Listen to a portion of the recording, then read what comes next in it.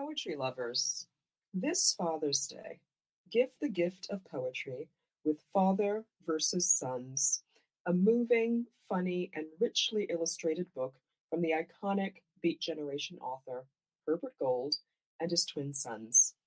Father versus Sons, a correspondence in poems.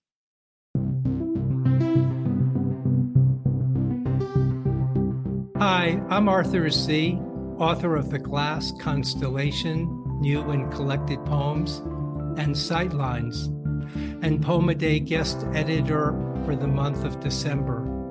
I hope that you enjoyed today's offering brought to you by the Academy of American Poets.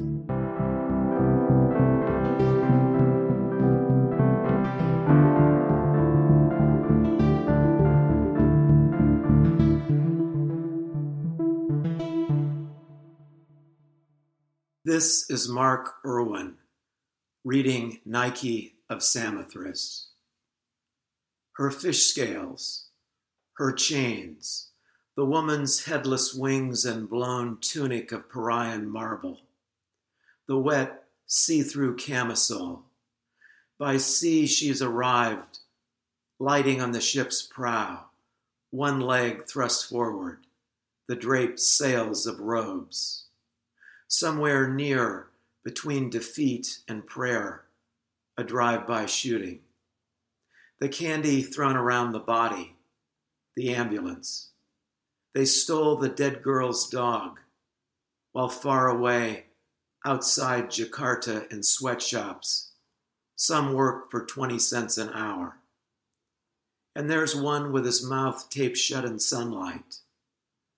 From a sanctuary, she was unearthed and taken to the Louvre, where on the grand Daru staircase she stands, stolen, moving in several directions at once. About Nike of Samothrace.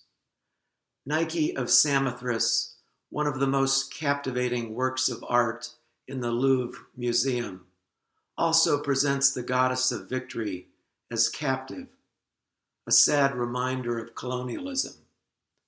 Originally excavated in 1863 on the Greek island of Samothrace by the French vice consul and amateur archaeologist Charles Champoiseau, she now rests atop the museum's Daru staircase, as if just alighted there, elegantly windswept and headless, a metaphor whose terrifying irony suggests that beauty may make us temporarily forget, but cannot hide the violence and dark secrets of history.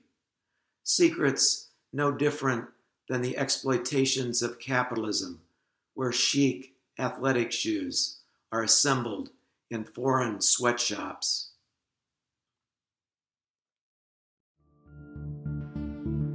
Poem a Day is the original daily poetry series featuring new poems by today's poets. Produced by the Academy of American Poets, this free digital series is made possible by you, our readers and listeners. Learn more about Poem a Day and, if you can, please consider supporting this work by visiting poets.org/give.